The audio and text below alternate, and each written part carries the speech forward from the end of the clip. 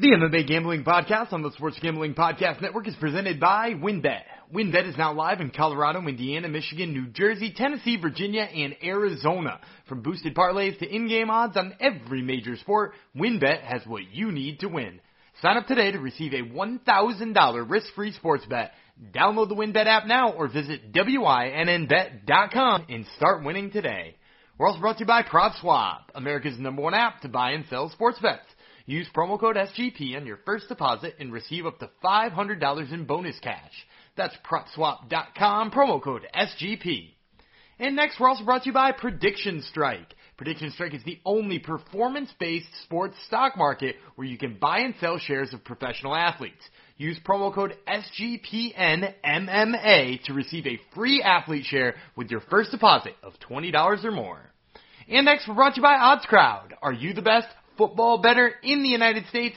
OddsCrowd challenges you to prove it with their free-to-play fantasy betting contest. OddsCrowd gives away hundreds of dollars in weekly contests, including the $100 SGPN exclusive free roll, and of course you can only find that at OddsCrowd.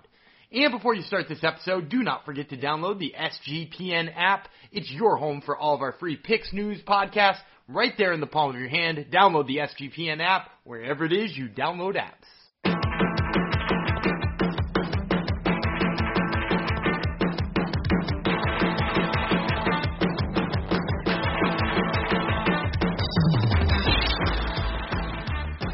Hello, DeGenerinos, and welcome to the MMA Gambling Podcast on the Sports Gambling Podcast Network. We've made it up to episode 78 without being hashtag canceled or taken off the air, so that's a positive. We will dedicate this episode to Damn Mediocre Boys. They finally have returned to the podcast after a very long, successful hiatus. The Mediocre duo are back again, this podcast. And I will be one half of that mediocre duo. My name would be Jeff Fox. Hello, and thank you for coming to the podcast. The podcast that is now, we're on one of the charts in India, surprisingly. So a little bit later, I will have my associate host will welcome everyone in Hindi. I may actually get him to do the rest of the podcast in Hindi just so our new listeners feel welcome. So this is also the podcast where we have so much degenerate MMA gambling topics and bets and info to stuff in your ears that we are foregoing the long drawn out introductions that our long-term listeners have grown accustomed to back in the olden days. We actually have content now, so this introduction is probably too long as it is. So let's get my co-conspirator in to the fray here so he can laugh at some of my jokes. What can I tell you about him? He was raised feral, I believe, he's raised feral, yeah. That's why he hates everyone and everything. I think that's where I'm putting together here. What else can I tell you about him? He's got a lot of different nicknames. The new one we came up with is the Contender Series. Why am I blanking? No, you're messing it up. I'm coming in on this one. It's the Tuesday Night Soothsayer. No. Contender Series Soothsayer. That's what it is. Wasn't there one with Tuesday? It was Tuesday Night Truther, and you did not like Truther. Oh yeah, I didn't like that one as much. Right. Reminds you of your fellow Americans. Yeah. Okay. So you can be quiet. I'm not done. You have more nicknames. What else do we call him? We call him the prettiest purple belt on the planet until he gets his brown belt, and then I'll come up with something different. Some call him the son of the bear whisperer. I just came up with that one now. Hope he likes that one. Some call him Gumby, even though he's never watched the show and his dog is not named Pokey. And then my son calls him Barney Gumble. You may know him as Daniel Vreeland. Hello, Mr. Vreeland. Hey, I do like the son of the bear whisperer. Mostly just because I would love to bestow that nickname upon my dad, because I don't think anybody's ever given my dad a nickname. And he doesn't. Whisperer? Yeah, the Bear Whisperer works. He also doesn't have a middle name. Like my grandparents gave his older brother two and then didn't give him any.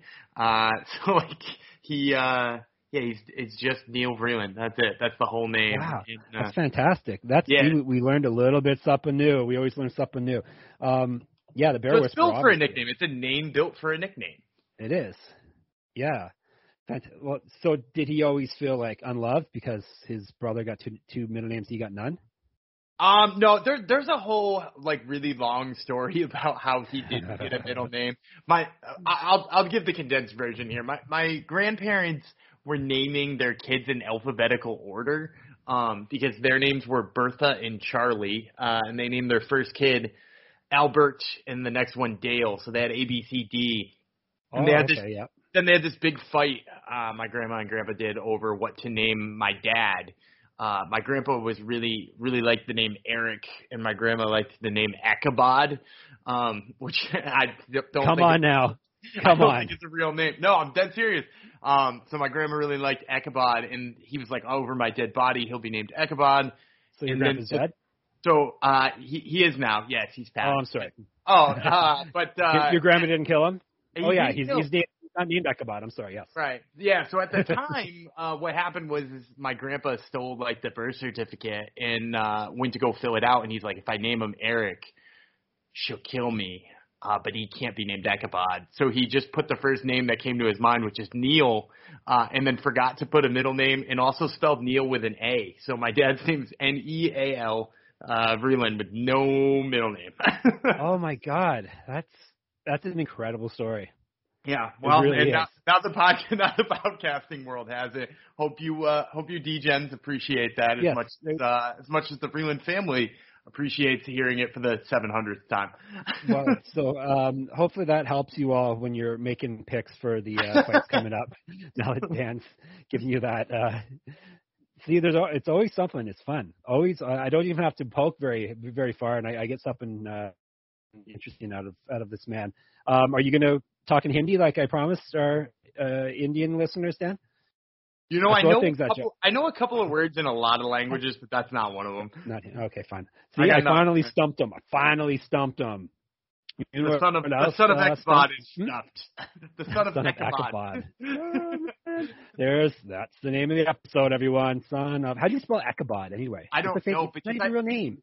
Yeah, because I thought it was Ichabod, right? Like the first time my grandma told me that story for the first time, and I was like, isn't it Ichabod with an I? And she was like, no, I have this spelling with an E that I was going to use. And I was like, all right.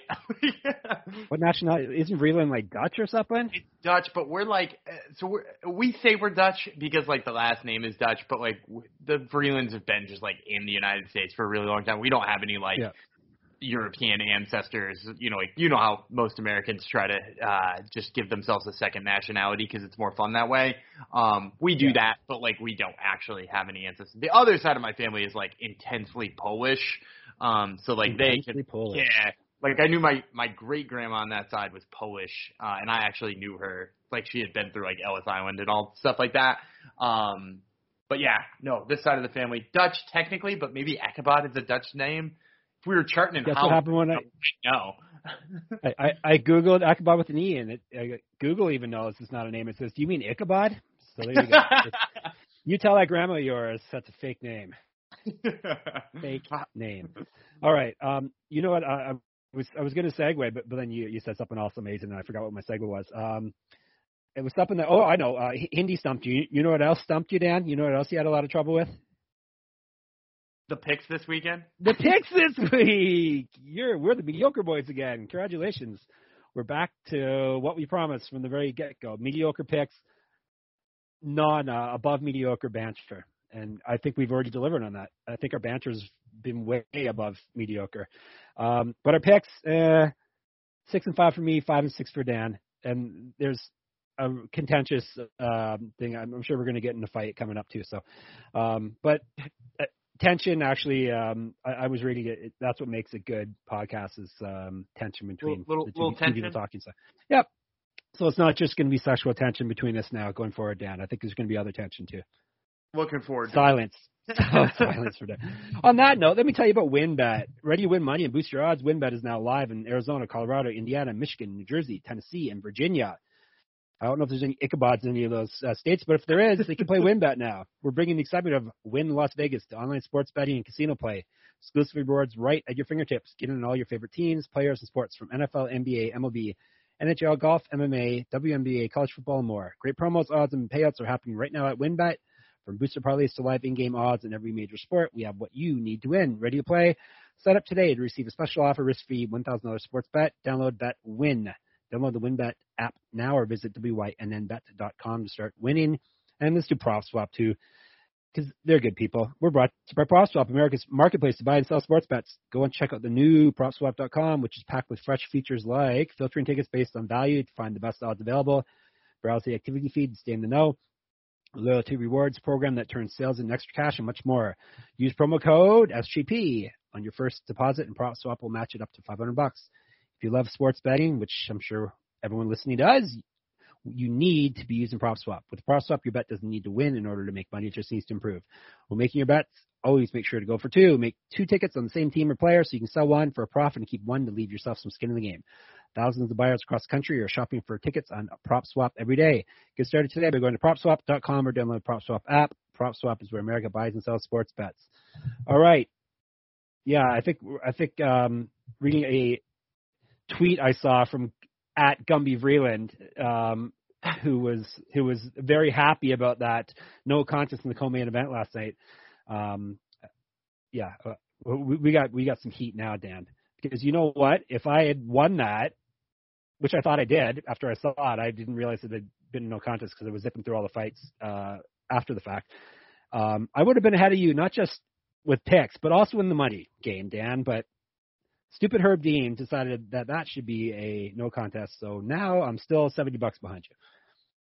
Yeah, I mean, so we'll get to, do you want to get to this one first? Let's talk about this one first, because that main event may as well. Okay, that main event isn't fucking worth talking about. Yeah. So it's Kevin Holland, Kyle Dawkins we're talking about. Dan picked Kevin Holland, I picked Kyle Dawkins. They had very early in the fight, we're talking the fight only lasted 3 minutes, 43 seconds, but very early in, accidental clash of heads. It was basically both guys' fault. They both kind of dipped. And Kevin Holland got flash knocked out basically on his feet, which allowed Dawkins to get his back or get him down and then get his back and then eventually choke him out. It took a little while though. It wasn't like this was immediate. It wasn't immediately because of the head clash, but it helped him get advantage, a positional advantage, and then he tapped him out like I predicted. So I was rejoicing because that was the one that was putting me over the edge. I would have been ahead of Dan. This podcast would have been just joyous occasion, but it got thrown out, turned into a no contest. So much more egregious things don't get called out, don't even have a point taken away. But of course, I get screwed on my plus 125 bet because it turned into a stupid no contest. Yeah, so here's the thing. I will say there is worse things than this. You're right, that don't get points taken away. He's granted he is getting a win taken away, but I don't think that they're trying to punish him. They're just trying to get the call right here, right? Because he's not getting DQ'd, right? He's not losing this fight. And granted he does lose his win money, which fucking sucks and is a whole nother problem. But here's what I'll say about this is if replay is not in place to overturn what we saw here, then what's it for? You know what I mean? Why have it in the first place if a flash KO via, what should stop a fight, an incidental headbutt or what you call it clash of heads, right, if it's incidental. It's two rams going at each other. Right. And clearly Holland got the worst of it. It was somebody's forehead to somebody's chin, turned his head. He was out. He was unconscious. And it gave him the position. It gave him the submission. It may not have given him the submission, but clearly Kevin Holland's wits were still not about him. Yeah, he was tough though. He fought him off for a long time. Yeah, and it clearly that's some of the advantages that he's clearly worked on. But I would say this, if that replay is not in place to overturn them, then what is it there for? Right? Because I have no problem with it. I was just joking around, but the other. Yeah, because I've seen a lot of bad takes about this because they're since Dan Miragliotta let it go, it should just be he doesn't have the advantage of seeing it on replay. He tried to stop it for a second and then changed his mind. The whole point of adding replay, and I don't just mean in MMA, the whole point of adding replay in MMA and in MLB and adding it in the NFL was always that doing a rest job in real time sucks. And the only thing that made him let that fight continue there instead of halting it is that there's not a clear directive that when there's an incidental clash of heads, you stop the fight. right? Like there is with a nut shot or, sometimes a fence grab or like eye poke. Don't mention that. Yeah, I mean, like they were bad this weekend. And we'll talk about that in a different fight. But like we got screwed in that one too. With all of those, there is a clear directive to stop the fight. There isn't in this case, right? Like maybe they should, or maybe it is in the rule book that they can, but he just didn't because they're so used to not doing it. But like if they did, it would have been clear that they would have been like, oh, this is an incident of clash of heads, and maybe we have to stop the fight. Then it's a no contest. Instead, he second guessed himself 4 times, which is literally why there's replay in there, is so that when you second guess yourself 5 times, and even called for the replay that he couldn't do this in real time. He knew he couldn't do it in real time, and that's pretty much what Herb Dean said to him. I know people are jumping on Herb Dean, but he was like, if you don't feel good about this, call it a no contest. They got that on a hot mic. They immediately turned the mics off. But that's right. That's what he should be doing. If you don't feel right about it, that's why we have replay. Now, I will also say there are a few things I hate about this. First of all, I mentioned, both guys getting one paycheck sucks. Especially because Dawkins, you can't fault Dawkins for what happened, and now he's half as rich as he would have been. So that sucks. And then I will also say he might have got a bonus too. Who knows? Yeah, although I saw they gave bonuses to a whole bunch of people early in the night too. I think it was all prelim fighters? It was all which is what you've been calling for that. So people that get paid the less should get bonuses. Yeah, which is great stuff. But back to the other thing that I really hate about it, other than the pay, is clearly the big problem with all of the different commissioner type people talking about it, right? They had somebody from the athletic commission, the 2 referees, and the UFC's matchmaker in there trying to decide what should happen. And that's whether or not you think Sean Shelby is doing anything that he shouldn't be doing in there, it's a totally questionable move. There should not be a matchmaker in there trying to decide who won, because the other thing is and again, I think they made the right call. But one of those 2 guys is much more marketable than the other one, and he got the favorable decision, right? He got the no contest. Kyle Dawkins, no offense to Kyle Dawkins, not the most marketable guy on the planet.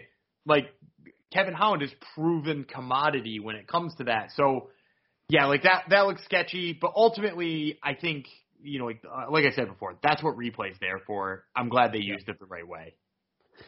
Indeed, and we got to remember this hasn't even been an official sport for 3 decades yet. We're less than 30 years in. The replay, we're talking about being 6 months old. So exactly. There are some kinks.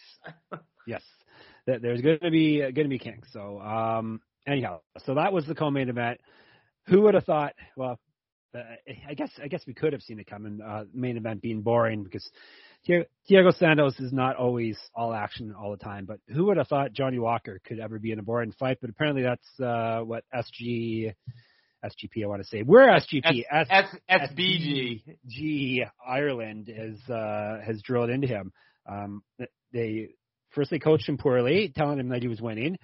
And he fought a very boring, both guys fought a very boring Lyoto Machida, Yoel Romero style fight with nothing happening, which, like I said in the past, leaves very thin margins for victory. Just, a strike here or a strike there can mean the difference if you're not putting much output out. So I think Johnny Walker fell victim to some bad coaching, and we missed out on our plus 135 underdog pick in the main event. Yeah, and I'll say this too. First of all, I think the judges nailed it. Every single judge scored it the same exact way, and I scored it the same exact way. And I'm not just talking about 48-47. I'm talking about every judge scored every round exactly the same, and I had the same card. They gave Thiago Santos 2-3-5, Johnny Walker 1-4, and I think that's perfect. So very good judging, very good scorecards. Here's the thing though, is that you mentioned the bad coaching of SBG, and I think they're taking a lot of heat for this, for trying to turn him into a technical fighter. And I think they can turn him into a technical fighter and get him to do, all of that, from distance kind of stuff that he's doing, and fighting a little bit safer so he's not reckless and losing half of his fights just by chance. But there also has to be a time where you take a chance, right? He has to go for it some time. Like, he can't not go for it. He has to try somewhere. And it felt like he never was able to go for it.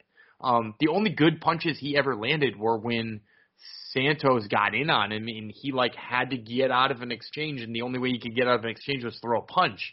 I'd say there was like 2 meaningful strikes he landed in that whole fight, and that might be a stretch. Yeah, there's got to be a happy medium. Maybe that's on the way. Next fight between the Wild Man and whatever you want to call that last night. But so I always like to break down how we whiffed on a fight. We obviously didn't know Johnny Walker was getting the fun coach out of him, I guess. Is how we whiffed on this fight? I mean, like, that's obviously how we whiffed on it. Because, like, here's the other thing I would say. Even if you told me that he was training with SPG, which I knew, but, like, you said they're trying to make him a more technical fighter. Yeah. Like, the thing about him is like, and the thing about all fighters for that matter is they sort of revert back to what they know in dangerous situations, and he didn't, right? Like, he never reverted back to crazy Johnny Walker. Instead, he just kept being this weird new version, which was both bad for him and bad for us watching. So, yeah, I mean, like, the whiff is clear. I hope you're right. I hope that, like, enough of his recklessness can come back with like with a little bit more time with SPG where he can work in their game plan but also be aggressive, because man, was this just the worst. Not only did we lose on our pick, but yeah, it was we lost a half an hour of our life. We lost half exactly. If I would have been much better if Thiago Santos just knocked him out early. Like I would have been able to accept that a lot easier. So but yeah, this basically really makes no difference to the top of the light heavyweight division, because I don't think Santos is near the top any longer, and Walker is definitely taking a step back now. So basically, inconsequential night of fights, which is how you were kind of thinking heading in. Can I share with you, because I know you don't like listening to the post-fight interviews and you fast forward through all that shit. But I gotta share with you what Thiago Santos said, because if you have not heard it yet, this is gonna blow your mind. So first of all, he got some things, but not a lot. So he got on the mic and said that was the last fight on his contract, and told Dana to hit up his agent because he's trying to make some more money after this one. Which I just got to get your take on it. Yeah. Imagine fighting that fight and being like, man, I am due for a raise. He's totally the type of guy that they've let walk in the past too. He's like Yoel Romero.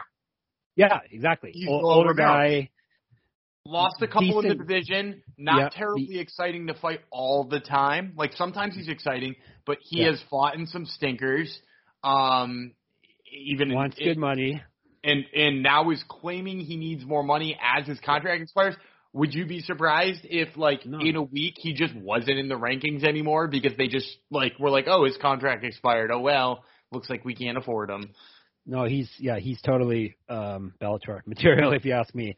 Plus, the UFC put him against Yoel. Yeah, exactly. Plus, I was thinking the other day, this is probably one the company's strategies too. They're always fighting off in court that they're a monopoly and all this stuff. Well, let a few guys that you feel, guys and gals you feel are expendable, but that are still considered top people. Let them walk, go to the competition, and you can be like, well, see, we don't have everyone. This, we got outbid on that guy, so it could be a good strategy too. And with him being a title challenger, that makes all the more sense too. But exactly. And if you look at the people who are in front of him in the division right now, like a couple of them have beat him, right? Like Glover's beat him, and Rachel just beat him. So like he's not due any big step up in competition, especially with a shitty fight like that. He does have a TKO win over Jan Blachowicz, which is maybe worth noting. But that's interesting. He also got Bellator would play that up to the hilt. So perfect once again. He also got knocked out by Gegard Mousasi, David Branch, and submitted by Eric Spicely though. So do with that. Spicely saved the best for last. Eric Spicely. I do love Eric. I interviewed Eric Spicely once. He's legitimately one of the nicest human beings you've ever met. He's like He's like one of those very good vibe people, like Ricky Tercios. Oh God, Ricky Tercios, wild. All right, well, the UFC may not keep Diego Santos, but you feel a segue coming? But I feel like we're going to talk about keeps. Yep, we want you to keep your hair. Dan nailed it. He knows the jokes at this point. Let's tell you about Keeps. Keeps offers a simple, stress-free way to keep your hair. Convenient virtual doctor consultations and medications delivered straight to your door every 3 months. You don't have to leave your home.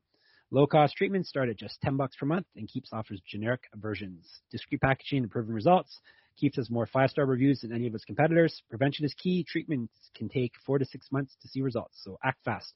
If you're ready to take action and prevent hair loss, go to keeps.com/SGP to receive your first month of treatment for free. That's keeps.com/SGP to get your first month free. keeps.com/SGP. And I can still spell, which is good. While we're at it, we have a brand new sponsor, which is always exciting because I have new ad copy to read. I never look at the ad copy in advance, so that's why you get lots of flubs and interesting pronunciations. So let's tell you about Prediction Strike. Do you wish you could have had stock in a guy like Patrick Mahomes or Christian McCaffrey? They're football players, right? Those are football players, although one of them has like a busted leg right now. So maybe McCaffrey's currently injured, so maybe you don't want to stock in him right now. No, he's one of those guys that they give the ball to and he runs with it, right? That is what a running back does. That's correct. Yes, I knew that. All right. Well, now Prediction Strike makes that a real possibility. Prediction Strike is the only performance-based sports stock market where you can buy and sell shares of professional athletes as if they were stocks. It's like Robinhood and DraftKings had a baby. Which, interesting. Prediction Strike lets fans create portfolios of their favorite athletes so they can make money and get even closer to the game. Don't just bet on your favorite players. Start investing in them. Simply download Prediction Strike's new and easy-to-use app from the App Store or sign up at PredictionStrike.com to create an account. Use code, listen to this code, SGPNMMA, so they know that you got this from your favorite podcast. Then deposit funds to buy and hold shares of your favorite players, just like you would real stocks. The value of the player will change based upon game performance and supply and demand, and you can trade your shares of players at any time, as long as the player isn't currently in the game. Sign up with promo code SGPNMMA to receive a free athlete share with your first deposit of $20 or more. Very, very interesting. Prediction Strike. You have to check that out. All right. I told you about the main event. Told you about the co-main event. We still don't have any winning picks, Dan. That's top 2 fights. All right. We got this one right. Barely, though. This is kind of closer than I wanted it to be. Nico Price, 29-28, 29-28, 29-28 over Alex Oliveira, the Brazilian cowboy who has 11 children. It's been updated to 11. It was 10. Last time we talked, he's up to 11 now. So the grenade did not blow apparently, so we're still good. So yeah, he looked the Brazilian cowboy looked a lot faster than Price. Yeah, he looked very good at his move up to welterweight. So if he gets to stick around, that might be weight class for him. Price did not look particularly good, but he turned it on when he needed to and squeaked us out a -155 win to get us some money. Yeah, I actually think he looked better than people are giving him credit for. He didn't look good when he was on his back in that second round, but he clearly won the first and the third, right? When they went to the judge's decision, I was not worried they were going to give the fight to Alex Oliveira. They were going to give it to Nico. It was also a very classic Nico Price performance where he looks shitty at some point and does enough good stuff in the other parts. I mean, if it was really a classic Nico, he would have won with a up kick or something crazy like that, but it was as Nico Price as Nico Price can be without the fight being judged a draw or something like that. So yes, he did have a draw. He drew with Cowboy Cerrone, the right? Other Cowboy. So I mean 1-0-1 against the Cowboys. Not really much to say about this other than I will just say just put Nico Price in its own special division with all those other welterweights. Weirdo division. Yeah, welterweight is the weirdo. There's division, so many good ones in there too, right? Michelle Pereira is in that division. I don't love watching him fight, but Mike Perry fits that bill. He's a weirdo. You can put Chaos Williams in that division because he's freaking nuts. Who else throws in really? I mean, there's a bunch of dudes who just give you the weirdest. Brian Barberena probably fits in there too, right? And he's about to fight Matt Brown. That's a violent fight. Matt Brown fits too. Yeah, that. You could have had Condit. Carlos Condit would have fit perfectly. Diego Sanchez would have fit perfectly. Yeah, it's a weirdo division, isn't it? Yeah, and so just give me and like you could give me Nico Price against anybody like that, or you could give him if you're really interested in seeing what he could do, you could give me him against like I don't know, Santiago Ponzinibbio is not a bad name, right? Because he's a little bit crazy, but also ranked. So yeah, like lots of things you could do with Nico Price, but the biggest thing you can do is just fucking enjoy him because he's a delight to watch. You know what I didn't enjoy? I would never segue to an ad saying I don't enjoy it, but you know what I didn't enjoy? This is not an ad segue. I didn't enjoy Kristaps Jocko beating Misha Cirkunov by a split decision. I did not enjoy that at all. It was nauseating. It was exhausting to watch. and Cirkunov could have won the fight, but Jocko was allowed to hold on to the fence and nothing. He got a stern warning. I'm sorry. This is your final warning. This is a serious warning. No, I'm very angry at you this time. Don't do that. It's like you see parents like that, right? When you're out and about. Yeah. And the kids are monsters, and they keep, oh no, don't do that. Throwing the cereal box in aisle 7. And that's Herb Dean. If you throw one more cereal box, I swear to God. And then go the Frosted Flakes. But why? Why? Like, it's very easy. You stop the fight. You put them on the ground. You give Cirkunov position he would have had, and then you start the fight back up. Very easy, and he right? also, here's the weird thing too, is he seemed to try to like extol some sort of penalty on Jocko. So Jocko held the cage, and then Cirkunov kneed him in the balls. Yes. And then they stopped the fight for kneeing him in the balls. But then because he had held the fence, it seemed like they restarted it from like the advantageous position of Cirkunov. So Cirkunov got to knee him in the balls and also got to start from a good position. It's a mess. Like, if you're gonna punish him for grabbing the fence, just like fucking make it a real punishment. Herb Dean is gonna Herb Dean. But like that being said, both of these guys looked terrible and not fun to watch. Cut them both. Bye. I don't think cut them both. I'd like to see Cirkunov. Well, first of all, Jocko wins, so like you're not going to cut him off that win. But like certainly he doesn't need a ranked opponent or anything like that. No. And I'm a little bit more interested to see what Cirkunov looks like if you give him. He looked all right. Yeah, like he looked like he's trying to figure out what it means to be a middleweight against the guy who's been ranked like 22 times. He's been in and out of that like 15 spot in the rankings. So, you know, Cirkunov fights a really good guy at middleweight. Like, give him some time to figure out what his body can do at that weight. So I'd like to see him one more time at least against like a little bit lower of a level of competition.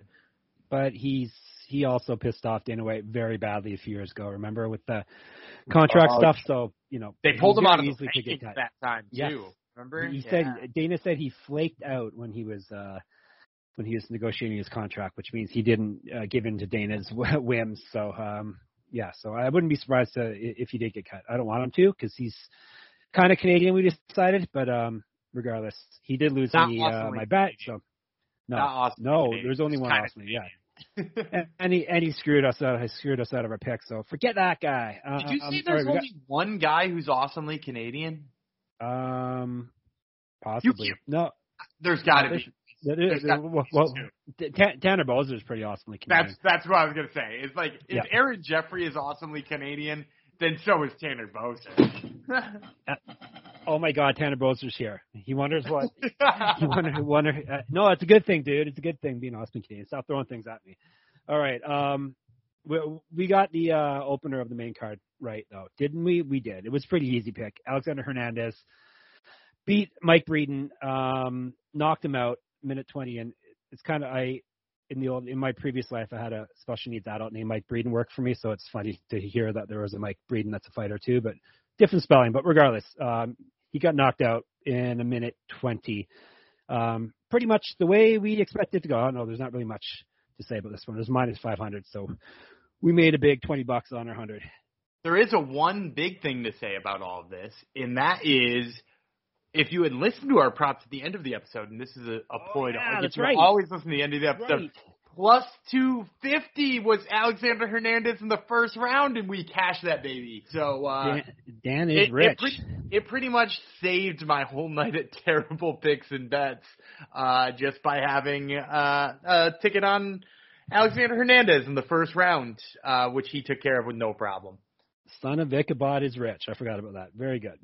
So that, that was it. Was the main card was crappy. Let's put it that way. That was the only finish, and we got screwed out with a bunch of stuff. It was just a miserable main card on ESPN Plus. Prelims, a little bit better. We got the prelim main event wrong. Joe Solecki got another split. I hate split decisions. Like, I understand why they happen. Like, I'm not saying that there's a problem with them, but anytime I hear a split decision, I always feel like it's going to go against me, and it did. Joe Solecki lost. Split decision to Jared Gordon, probably the right call, though. Jordan's wrestling was on point. Yeah, I actually think it was definitely the right call. I was surprised to hear it was a split. I was kind of hoping they'd fuck it up and give it to Solecki. If you look at MMA decisions, only one person gave it to Joe Solecki, and it's one of the terrible guys who score for Sherdog, because Sherdog has like some of the worst scoring out there. Shots fired. Meh. I mean, like, dude, the funny thing. So I'm not gonna just sit here and shit on Sherdog, but like the problem with Sherdog is like, yes, that's the big first problem, is that like constantly they have like one or two guys who score fights like somebody who's never read the rules, and then also like, remember why Sherdog got famous? Is because it was like a database that's just like much worse than Tapology. So Tapology is good. It just basically came along and made it obsolete, in my opinion. Yeah. So anyway, everybody scored it for Jared Gordon except for one person on Sherdog. I thought he won the fight. It's interesting that Solecki could dominate Jim Miller in the grappling, but not Jared Gordon. Like, isn't that a weird sentence? Yeah. Now, did we? I forgot. We always talk about why we whiffed, so we can learn things from it. We underestimated Jordan's wrestling, I guess, is where we whiffed here. Scrambling, I think. That's true. Scrambling, because that was the difference maker for me. It was not that Solecki couldn't get in on the legs or couldn't start a takedown. It was just that, like, in the process of getting that takedown, Gordon did a good job making it sloppy. And he's good in those moments. So props to him. And then he called out Paddy Pimblett. Yep. And Paddy Pimblett tweeted that he's into it. And I think he probably murders Paddy Pimblett. So that's kind of fun. Dan likes people being murdered, especially fan favorites. So, and how do we script the Jocko Serkinov? We didn't realize Jocko was going to be allowed to cheat. Is that how we whiffed on that one? Yeah, I mean, like, if he doesn't hold that fence 4 times, like, he gets taken down at least 2 times more and probably loses that split decision. All right, we got screwed then. That's fine. We got screwed in that one, so we were on point. And then this last one, we underestimated Jared Gordon, I think, is where we messed up. So that's all right. We're doing okay still. Let's tell you about Prize Picks before we move on. Prize Picks. Turn your picks into real cash with Prize Picks, my favorite daily fantasy app. It's fast and it's easy, and it all starts with Prize Picks. Simply pick 2 to 5 players and decide if they will go over or under their stat projection. The more players you pick, the more you can win, up to 10 times your money. Prize Picks is the only way I play. So, baseball playoffs starting. Pick 3 Atlanta Brave hitters because they're going to kill, right, Dan, in the playoffs? Yes. Yeah, to make sure it's Austin Riley, Freddie Freeman, and Ozzy Albies because they're the hottest right now. And we're going to pick them all over 1.5 hits plus walks. We're going to, just those 3 guys, we're going to put $20 down, and when that happens in game 1 against the Brewers, right? The Brewers, that's right, which is on Friday. Yeah. From Milwaukee, I know, and they will, you'll win $100. That's the power play option. $20, hit the 3 overs, win $100. Very easy.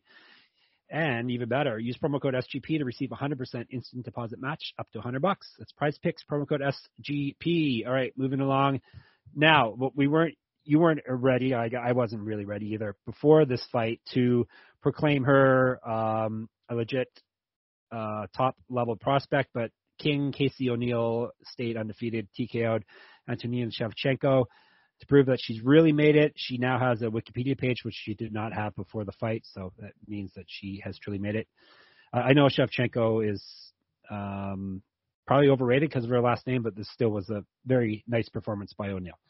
So I'm going to make 2 points. First of all, do you know why? And we got it right. Sorry, bury the lead here. I buried the lead. Yeah. We got it right. Minus 225. Dan's lock pick. So Dan hit his lock. I lost my lock. Oh yeah, we didn't crap all over that yet. We'll talk about that after. Go ahead. So do you know why she has a Wikipedia page now? You wrote one for her? No, Wikipedia somehow has arbitrarily decided that no MMA fighter gets one until they've had 3 UFC or Bellator fights. Oh, really? Yeah, so that was her 3rd UFC fight. So it just like auto-populates at that point and like just shows up. So it wasn't makes it just easy that for me. So. Yeah, it wasn't just that it was a big fight, but also I will say because you'll notice Gaetano Perello still doesn't have one if you're looking at Wikipedia because he's only had 2 fights. Such a crime. That's such a crime. It's not. He looks really bad. But on another note, Casey O'Neill, and we said in the lead up to that fight too that I didn't even know if a win would mean that I was like in on her as a prospect. But I am. Because of who she was fighting and the weaknesses of Shevchenko. But like, not only did she exploit those weaknesses, she like looked very good doing it. Like I was particularly impressed with her abilities to change control positions. So like when she had Shevchenko's back and Shevchenko rolled to her back, she was able to like float on top to a mounted position, which is, it's a lot harder than it looks. And it's a lot harder than it looks to somebody who's like decently well versed in jiu-jitsu on the ground. Like I know we shit on Shevchenko not being able to stuff takedowns and winding up on her back a lot, but like, she's not terrible at jiu-jitsu. She did sub Lucy Pudilova, and I think she's got 2 sub victories, actually. So, like, she has decent jiu-jitsu, but, like, that was really impressive from Casey O'Neill. It's, like, a really big win for her. It's interesting. Like, we've talked about this time and time again, but right now, women's flyweight has so many fun prospects, dude. Right? Like, Casey O'Neill, there's a monster at the top. That's the problem. There's a monster at the top that'll eat them all up if they get pushed too fast. Yeah, but we need to start pushing them fast enough so that they can start fighting the Lauren Murphys and Roxanne Modaffari's, JoJo Calderwoods and Vivian Arroyos and like those fighters, so that hopefully 2 or 3 of these are like show up as real contenders. Because like I said, you've got Casey O'Neill, Manon Fiorot, Erin Blanchfield, Miranda Maverick, Tracy Cortez, like, dude, it's just like an overload of like good prospects who are all ranked like 16, 17, 18 in that division right now. So, hopefully Casey O'Neill, while everybody's like, oh, you don't need to rush her up. Like, no, like the division needs some new blood. I hope she fights somebody like Andrea Lee next or you know, like Jessica Ai. Like put her up against somebody like that and let her beat that person. You forgot to mention the top prospect in the division. If you say Macy Barber, I swear to God I'm coming to Canada to fucking throttle you. All right, looking at my Dan's gonna drive. I can't remember how many hours. Is it 10 hours across international borders to throttle me? It can't be that far. I drove to a Blue Jays game once in 6. Oh yeah. Why didn't you come visit? What's your problem, man? I mean, I think this is 10 years ago. I drove to a Blue Jays game. We were friends 10 years ago, for crying out loud.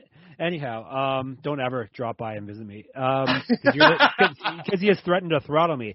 I'm looking at the performance rankings I do on MMA-Manifesto, totally based off of performance and who the person fought and if they finished and that type of thing. Casey O'Neill, after 3 fights, shows how this is a nascent division still. She jumped all the way up to number 8 in my rankings, right ahead of Sabina Mazo, right behind Manon Fiorot. It's got to be because of the finishes too, right? That's her. That's her 3rd straight finish, if I'm not mistaken. Yes, sir. And she's right in the Andrea Lee, right in her rankings. So that would be perfect. You mentioned that. Let's make it happen. Make it happen. Yeah, and plus Australian with the Scottish accent. I'm always down for that. I'm always down for interesting accents. No, it's Scottish.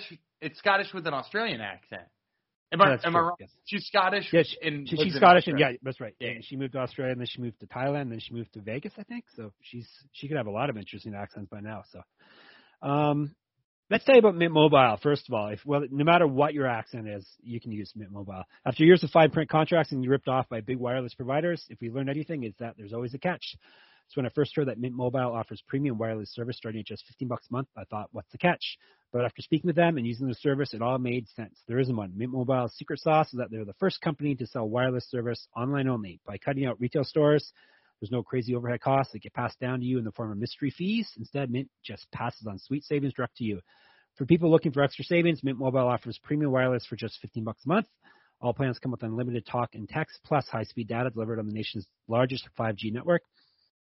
Use your own phone with any Mint Mobile plan and keep your same phone number, along with all your existing contacts. And if you're not 100% satisfied, Mint Mobile has you covered with their 7-day money-back guarantee. Switch to Mint Mobile and get premium wireless service starting at there's the word I was looking at, just $15 a month. Get your new wireless plan for just $15 a month and get the plan shipped to your door for free. Go to mintmobile.com/sportsgp. That's mintmobile.com/sportsgp. Cut your wireless bill to $15 a month at mintmobile.com/sportsgp. All right, so we nailed that one. Dan nailed his lock.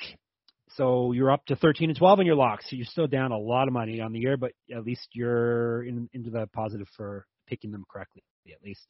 My lock was, we didn't crap over this fighter yet. The big controversy of the event, 3 fighters missed weight. One of the fights got canceled once again because Aspen Ladd, my lock pick, missed weight very poorly. Like, she was well overweight and she looked horrible weighing in, like she was going to die, which is always great to see. And she's got a bunch of excuses that people are, including Misha Tate, are getting mad at. So what are we going to do with Aspen Ladd, Dan? This isn't the first time thing with her. Yeah, I don't know what the correct answer is because, she had some excuses for it, and those never. Didn't she have the same excuse before, though? I don't know. The Mother Nature excuse I thought she had in the past. I remember that in the past.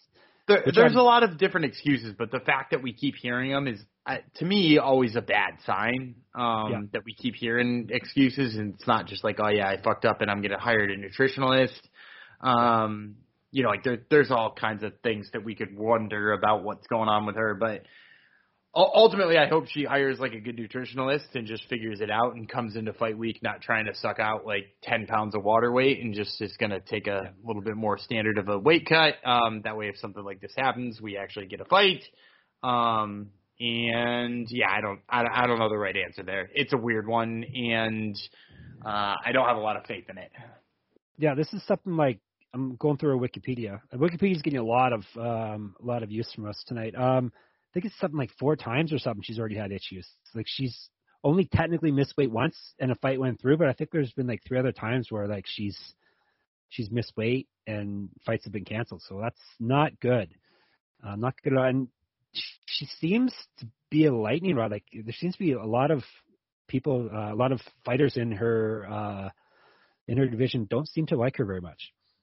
Yeah, it is. That is kind of a weird. Like, I don't know where all the hate is on her online. There seems to be a lot of it. Like, even before this, there seemed to be a lot of it. Yeah, and maybe it is all of the previous misses you talked about. Maybe it's maybe there's something else there that I just don't know or haven't dug into too much. But she does seem to be generally disliked.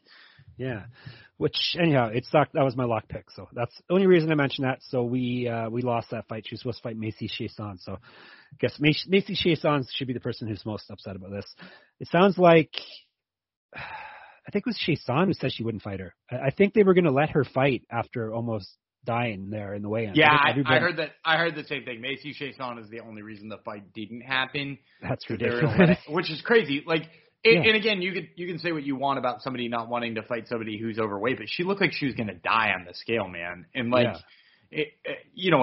about to talk about Carol Rosa beating the hell out of Bethe Correia for 4 seconds, and we don't need to really talk more about it than that. I kind of covered it already. Carol Rosa beat Bethe Correia 30-27, 30-27, 30-26. And that's all you needed to know because it was going to happen, and it did happen.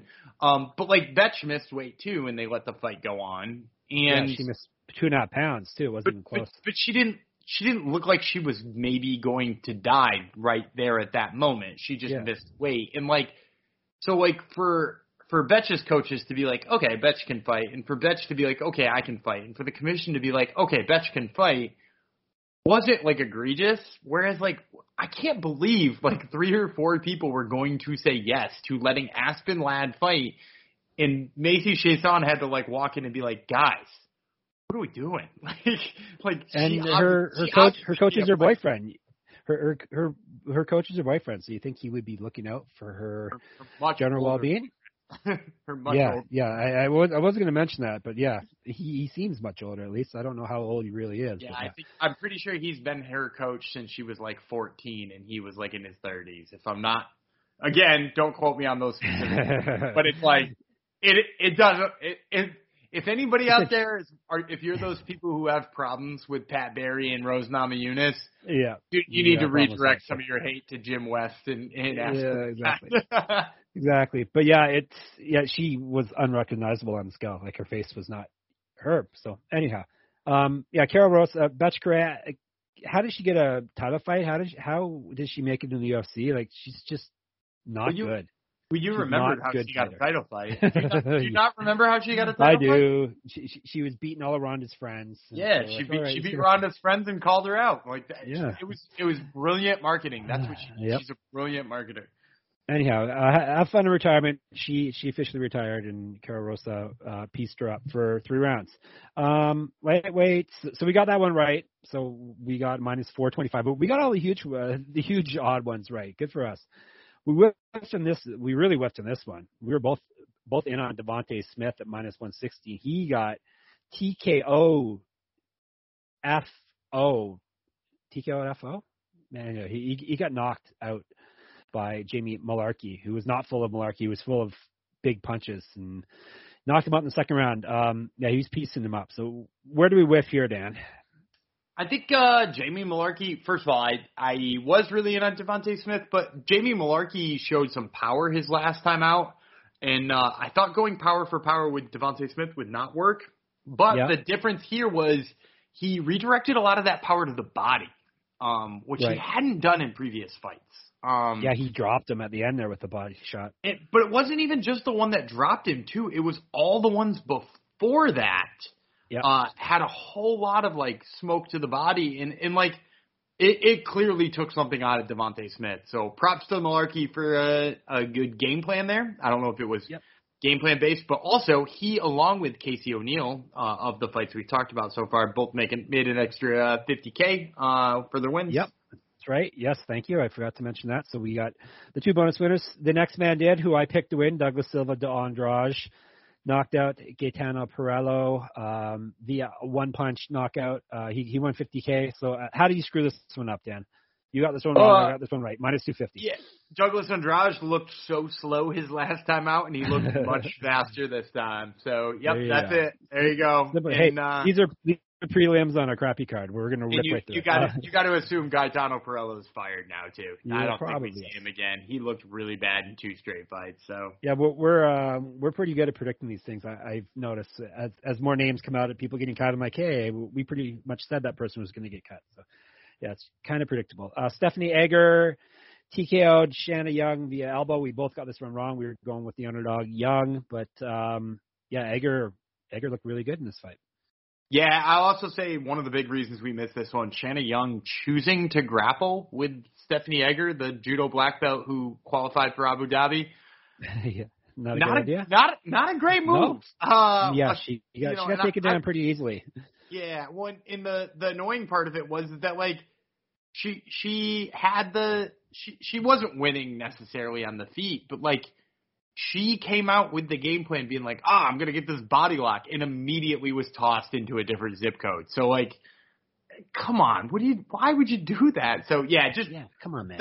Not very good. Not very good game planning there from Shanna Young. So that's how we got that one wrong. And then we did get the curtain jerker correct. Alejandro Perez, it took him longer than expected, right? It took him 2 rounds, but he got a scarf hold arm lock submission over Johnny Eduardo. I missed this fight. I only saw the finish. Did I miss anything good, Dan? They had some good exchanges in that first round. It was fun enough to watch. I actually think Johnny Eduardo was getting the better of the striking, but I did really enjoy that scarf hold arm lock, which is you would. It's a pretty rare move, but we see it once in a while. Actually, one of my favorite underdogs ever to win, Montserrat Ruiz, who never passed up an opportunity. She actually hit this in an Invicta fight one time. But has Gumby Vreeland ever hit a scarf hold arm lock in a I used to. Well, not in a competition, no, because I don't ever grapple on top. I'm usually in cards, so you have to have wrestling or good sweeps to get on top. Yeah, so you can get omoplatas and go-go platas and burrata platas from your back, and you don't have to be good at wrestling. So yeah, no, I have. Didn't Ichabod have you wrestling bears growing up? No, like Khabib. No? Sadly, no. Ichabod did Bear not. Whisperer didn't have you. Ichabod the Bear Whisperer. We're friends with the Bears. We would not wrestle. That's true. All right, so I went 6-5. Dan went 5-6. We both lost money. I am still at 58% on the year for my picks. Dan's down to 54. I think you're up at 55 last time. You dipped down, so we got to get that back up, Daniel. And he is $70 ahead of me in the money game. So that was kind of a bleh event. That wasn't that much fun. Plus, our picks don't hit, and when our picks don't hit, the event's garbage. So, do we have a better event coming up this weekend? Let's see. No, it's terrible again. No, but you do like Mackenzie Dern, right? I love Mackenzie Dern. I actually love Marina Rodriguez. Marina Rodriguez. Yeah, Rodriguez. It's a good main card or a good main event. We got Jared Gooden. We just had Jared Gordon. Oh, goody. Yeah, that's gonna be a weird as fuck fight. Gooden and is he fighting Randy Brown, right? He is. And then you got Randy Brown. And you got Maria Agapova fighting, who's she's back. She's the weirdest woman. Yeah, and she's got the weirdest like I can beat good people but lose to bad people style. Yeah. She's very Keith Jardine-esque in that way. Yes. Yes. Yeah, so we got Phil Hawes, the guy who you cannot fade, right? You faded him in the early days of the podcast. I faded him a lot, and I'm never going to fade him again. He's going to crush Darren Wynn. Oh yeah, he is actually going to crush Darren. And we got some chunky guys, Alexander Romanov and Jared Vanderau. The best chunky guy on the planet. Yes, on the planet. Anyhow, yeah, it's not exactly it's worse than this past card, actually. And then the week after that, it's not much better. It's Holm versus Dumont. But we got Dan's boyfriend, Andrei Arlovsky, on that card, so he's going to like that one. So, but he's fighting Carlos Felipe, a big chunky guy. So I've interviewed Carlos Felipe before, too. He's a nice guy, too. There you go. But like I said on the SGPN Slack channel last night, Tuesday is where all the money's made because Dan is the Contender Series soothsayer. So we're going to get into the picks for we're up to week 6? Yes, week 6. First, let me tell you about OddsCrowd. Are you the best football bettor in the U.S.? The folks at OddsCrowd are challenging you to prove it this football season with their epic free-to-play fantasy betting contest. Each week of the season, there's a $350 NFL contest and a $250 contest. The boys here at SGPN are all taking part, so you can try to claim bragging rights over us, too. Here's how it works. Once you enter a contest, you track your bets against real odds and lines. Much like you would with any pick tracking app, the most profitable players rise up the leaderboard. If you have the highest profit at the end of the contest, you win. And OddsCrowd isn't just fantasy betting contests. It's a social app for sports bettors. Free to download. You can live group chat with other bettors, track your bets, set up private fantasy contests with your buddies, much more. So download the app for free or go to oddscrowd.com today. And if you haven't already, download our app. What are you waiting for? SGPN app. We're now live in the App Store and Google Play. The app gives you easy access to all our picks, our articles, our podcasts. You can get notifications, all that type of stuff, so you don't miss an MMA gambling podcast. And don't forget to toss an app review and download the SGPN app today. All right, like I said, Tuesday night, Contender Series, and that is where Dan is killing it. He's going to mess up one of these picks he's going to give you, but he's going to nail the other 4, correct? Yeah, that's the pattern at least? Yeah, I think I've gone 5-1, 4-1, and 3-1, depending on how many fights you give me. Yeah, exactly. Well, we're not going to lie to the people. We're going to tell them in advance. One of these picks are not like the others. One of these picks are not going to come through. So we've got a 5-fight card, so 10 fighters. Have you seen all these fighters fight before? I have, yes. Yeah, I've seen all of them. One or two of them I had to look up ahead of time. Okay. Because I hadn't seen them until like very recently, but most of them I had already seen. What do you think of the talent level on this card? There's a couple of guys who have been in Bellator and LFA, but it's a lot of lower or unknown regional promotions or international promotions that I haven't really heard of on this card. There's 2 or 3 of them that I think are like surefire contract guys. Yeah. And then there's 1 or 2 that I think are probably gonna win and not look all that great, including one that I think might probably get a contract because he's in a division that they just give contracts in. There you go. Which we'll get to in just a second. Is the talent level kind of trickling off as the weeks go by? It seems like there's 2 or 3 of them on this card that I think are okay. I wouldn't say as good as anybody because I think Jelton Jr. episode, which is with the other Russian guy on it as well, and with the other Russian guy, and Jack Della Maddalena is like those guys, like phenomenal talent. This is not that, but like there are 2 or 3 guys in here that I think are pretty high level dudes. All right, well let's jump into it. Enough killing time, Jeff. Lightweights: Genaro Valdez versus Patrick White. White is primetime. Valdez is Rayadito, which I looked up is a bird, some sort of bird, I believe. It's a small bird, yeah. A small bird, yes. Is there any Rayaditos in the hills of New England, Dan? No, I think they're only in Mexico, if I'm not mistaken. Yeah, I thought they were more of a southern bird. All right, primetime White, 9-1 with 9 knockouts. How you like that? Every fight ends in a knockout with this guy when he's winning. He's won 3 straight fights, all via finish, of course. 3 inches of height over Valdez. He's at plus 295. The small little bird is also 9-0. No, actually, sorry, White's 9-1. This Valdez is 9-0 with 6 knockouts, 3 submissions, so everything's a finish. So should we bet this fight within the distance, Dan? You should bet this fight as quickly as possible as you want for Valdez. Valdez has inch of reach, 1 year younger, minus 370. So Valdez is the obvious pick here. Yeah, it's real obvious to me too. And no offense to the slew of people I'm about to insult right here, but yes, Patrick White comes from Alaska FC, which is one of the worst regional promotions out there. It's on Fight Pass. But like guy after guy after guy who shows up from Alaska FC are just like usually large disappointments and clearly not like he's knocking out dudes he found in a bar one time. And if you go back and look at his last fight in Alaska FC, which came in 2019, and then he started fighting for Countdown to Lockdown or Alaska Combat Entertainment. I told you it was a bunch of no-name promotions this year. Countdown to Lockdown. But like he fought at Alaska FC in his 8th pro fight against the guy making his pro debut, and he found himself in very bad position somehow, and like just basically muscled his way out of it and punched the guy once, and the guy was like, I don't think I really wanted to be a cage fighter. I think I'll stop.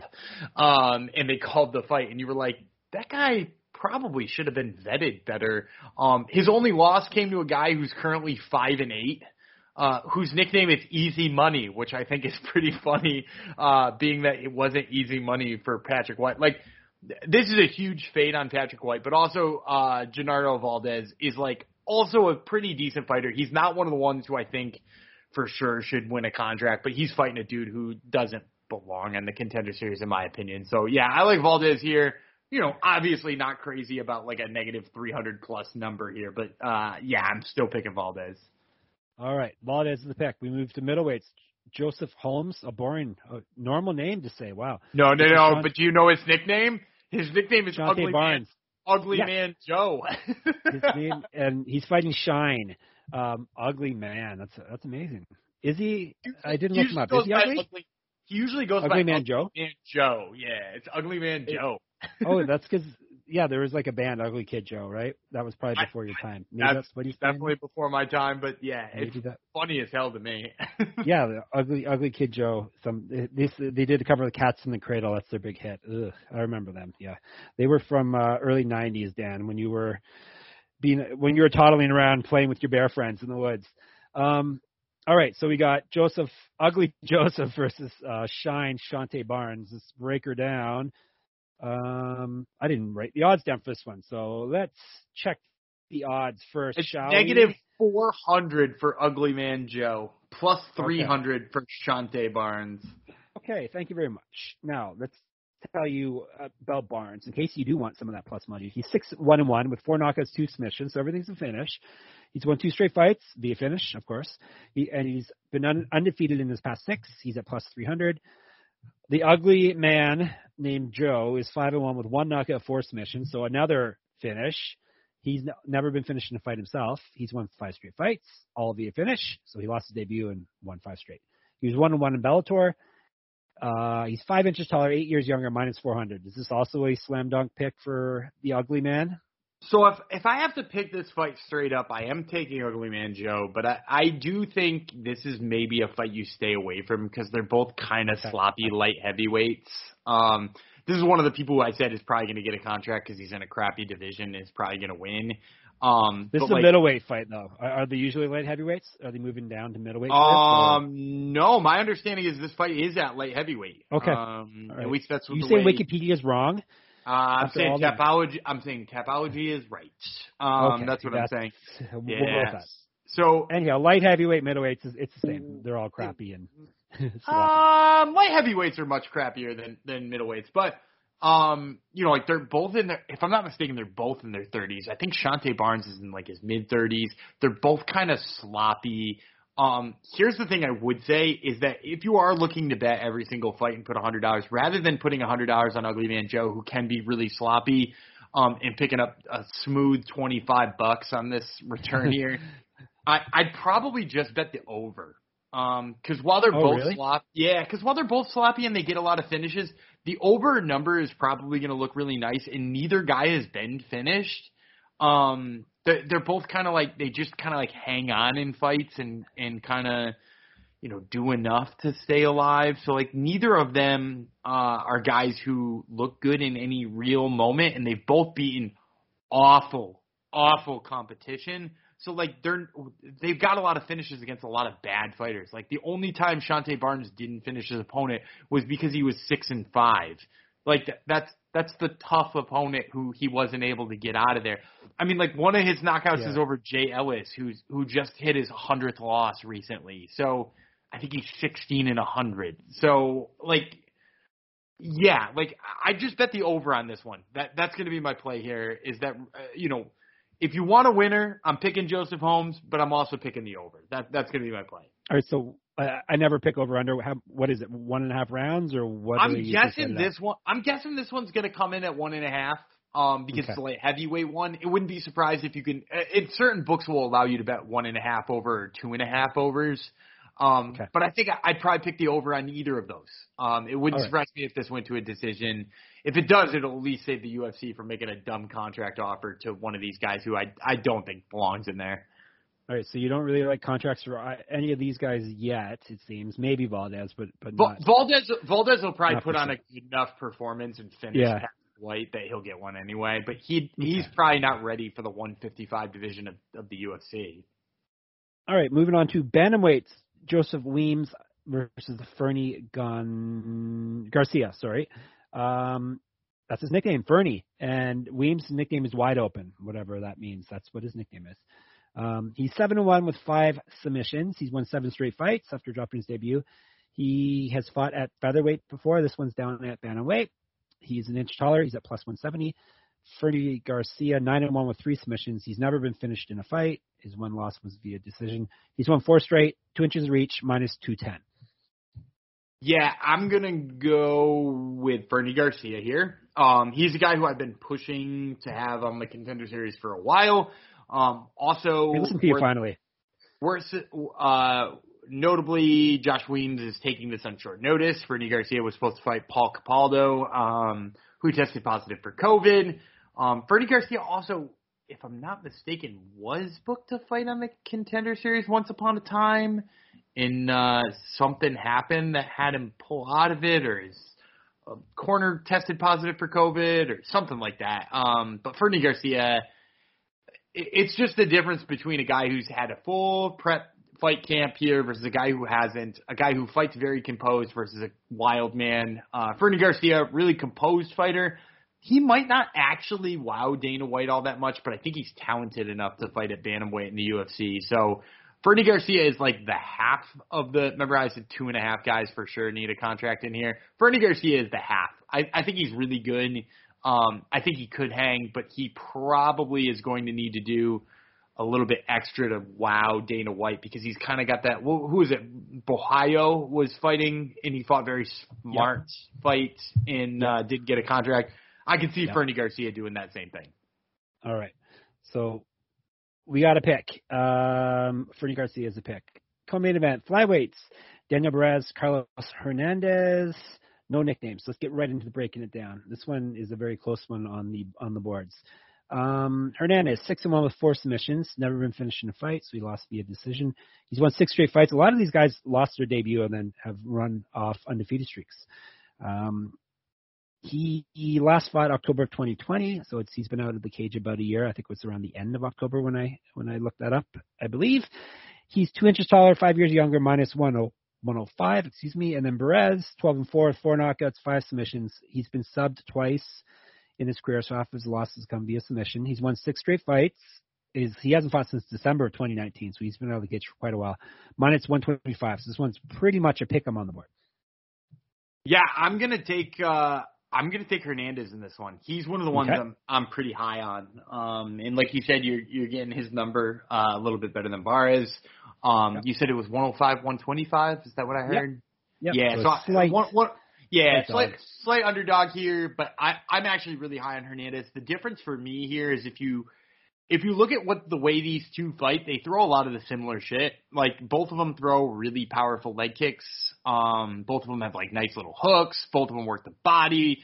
Both of them don't look bad in the clinch. The difference for me is Carlos Hernandez puts it all together. So like you'll see Daniel Barres just throw like one big mean low calf kick, whereas you'll see Carlos Hernandez throw like a 4-punch combo and end it with a calf kick. And for me, that's going to be enough for him to get a decision here. And he, in my opinion, is probably going to have a pretty significant speed advantage. So when you pair both that he puts combinations together with a little bit more speed, I do like Hernandez here. And the fact that you're getting him, at even money or better, seems kind of like you're taking candy from a baby here. So yeah, I like Carlos Hernandez in this one. Contract or no contract? I think contract. He's another one who first of all, I already think he deserves one. Like, I think he's good enough to be fighting in the UFC's flyweight division, but also it's a flyweight division. So, like, they hired a guy who lost. So, yeah, Carlos Hernandez for sure a contract. All right. Plus, it's flyweight. They seem to be scooping up flyweights on the show. Main event, welterweights, Szymon Smotritsky versus Mike Malott. Not the football star at the university. When I went to university, this is a different Mike Malott. But he is Canadian, too, which is strange. I guess that's a Canadian name. This is another fairly close one on the boards when I did the breakdown.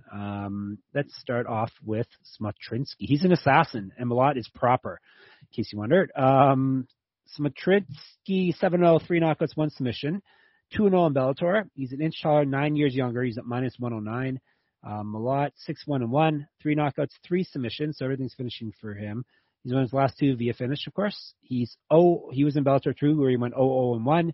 He also was in World Series of Fighting, which is now PFL, where he was 0-1. He is Canadian, for what it's worth. I wrote that down. And he's at minus 121. Is this worthy of a main event? Yes, for a number of reasons.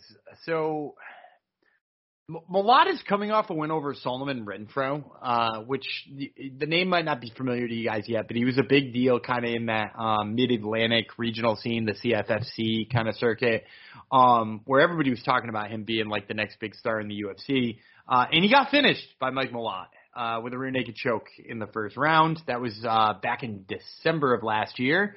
And Solomon Renfro actually going to be on the Contender Series in 2 weeks. We'll be talking about Solomon Renfro as well. So like he beat a good guy last time out. That was his first fight in 4 years. Mike Malott had not fought for 4 years before he beat Solomon Renfro. And he's like largely known as a guy who goes in and just tries to like knock you out or submit you real quick. And he tagged Renfro, which is kind of surprising. Renfro is a pretty damn good boxer in his own right. So people got really high on Mike Malott. But here's the thing: I don't think he's better than Szymon. Smotritsky. You got one wrong finally. No, I got that right. I just said, oh God, before I said it. Yeah. Is that his middle name? Oh God, yeah. Szymon, yeah. Oh God, Smotritsky. I don't think he's better than him.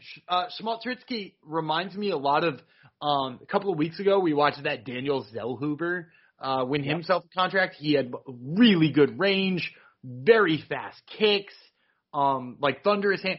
Like, I think Szymon Smotritsky is Daniel Zellhuber again, only like an Israeli version of it, which, like, I feel like it's a nightmare for Malat, who's going to go in there and try to strike with a dude who is faster and very long, and he's another dude who's super young, right? Like, what was Zellhuber, 23? Was he? I think he was 23 years old.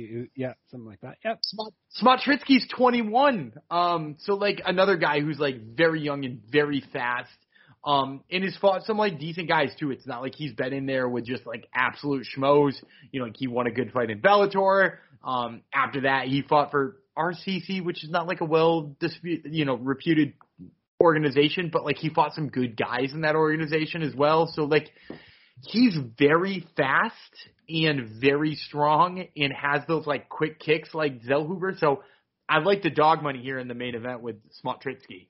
All right, very nice. He was born in August of 2000. How does that make you feel? Oh, wow. Great.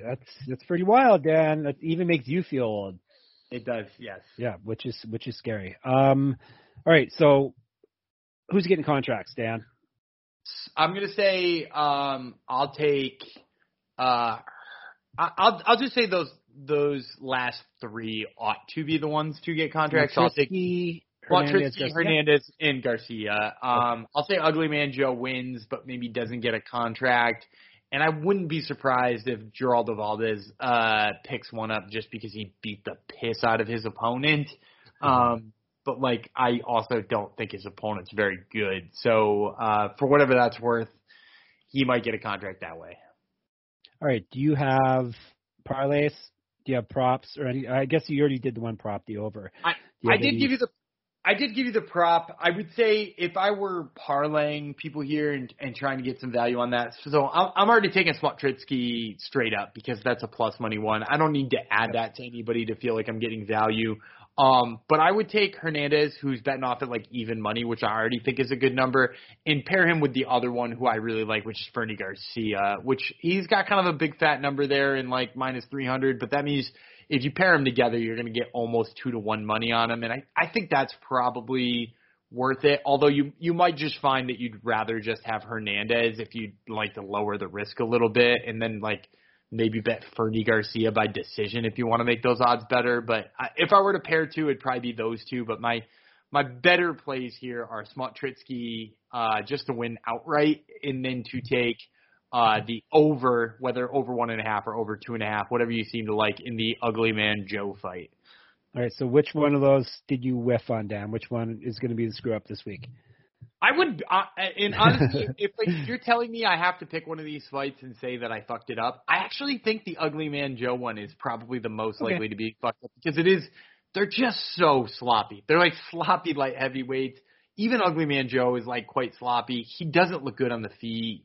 And it's negative 400. So that's, again, why I'm just like steering you way away from that pick. Like, I guess if you're really into the dog here or would like to just, you'd like to have plus 300 money out there. I don't think he's going to win, but like maybe it's worth playing Shantakar. Like maybe it's worth playing him, but I don't know. That fight seems like the one I'd miss. Okay. So there you go. We even tell you in advance which one he screwed up. So what more can you ask for from us? That's it. We've given you enough content this week, I think. We'll be not this week. We're actually coming back Wednesday. Wednesday night, we will tell you how amazing Dan did with all his picks because he is the Tuesday night Contender Series soothsayer, something like that. And then we will break down the amazing card that we've already crapped all over for next weekend. Dern versus Rodriguez. Every Rodriguez is Rodriguez now, Dan. Because I got that right. So, and Dan will have his article once I post it tomorrow morning on Sports Gambling Podcast, his write-ups on all of the fights that we just talked about on the Contender Series. Dan will have a write-up on that if you want to refresh your memory and probably get a little more in-depth on some of the fighters and some of the fights that are going down. That will be posted on Sports Gambling Podcast tomorrow. So make sure you check out that. You can read all our MMA-specific stuff over on MMA-manifesto.com or the Sports Daily /MMA-manifesto if the other one doesn't automatically take you there. And make sure you subscribe to the MMA Gambling Podcast feed so you can get our podcast the second they drop rather than waiting a day or so until they drop on SGPN main feed. So I think that's all I have to tell you. Oh, follow us on Twitter, obviously. Jeff Fox, writer, and Gumby Vreeland. Anything else I need to tell everyone to do, Dan? No, I think you got it all. That's enough. All right, you want to take us home, or am I taking us home this time? Sure, I can take him home. I'm the Take us home. Daniel Gumby Vreeland, and he is Daniel. awesomely Canadian, Jeff Fox. Yes. And we will see you on Wednesday.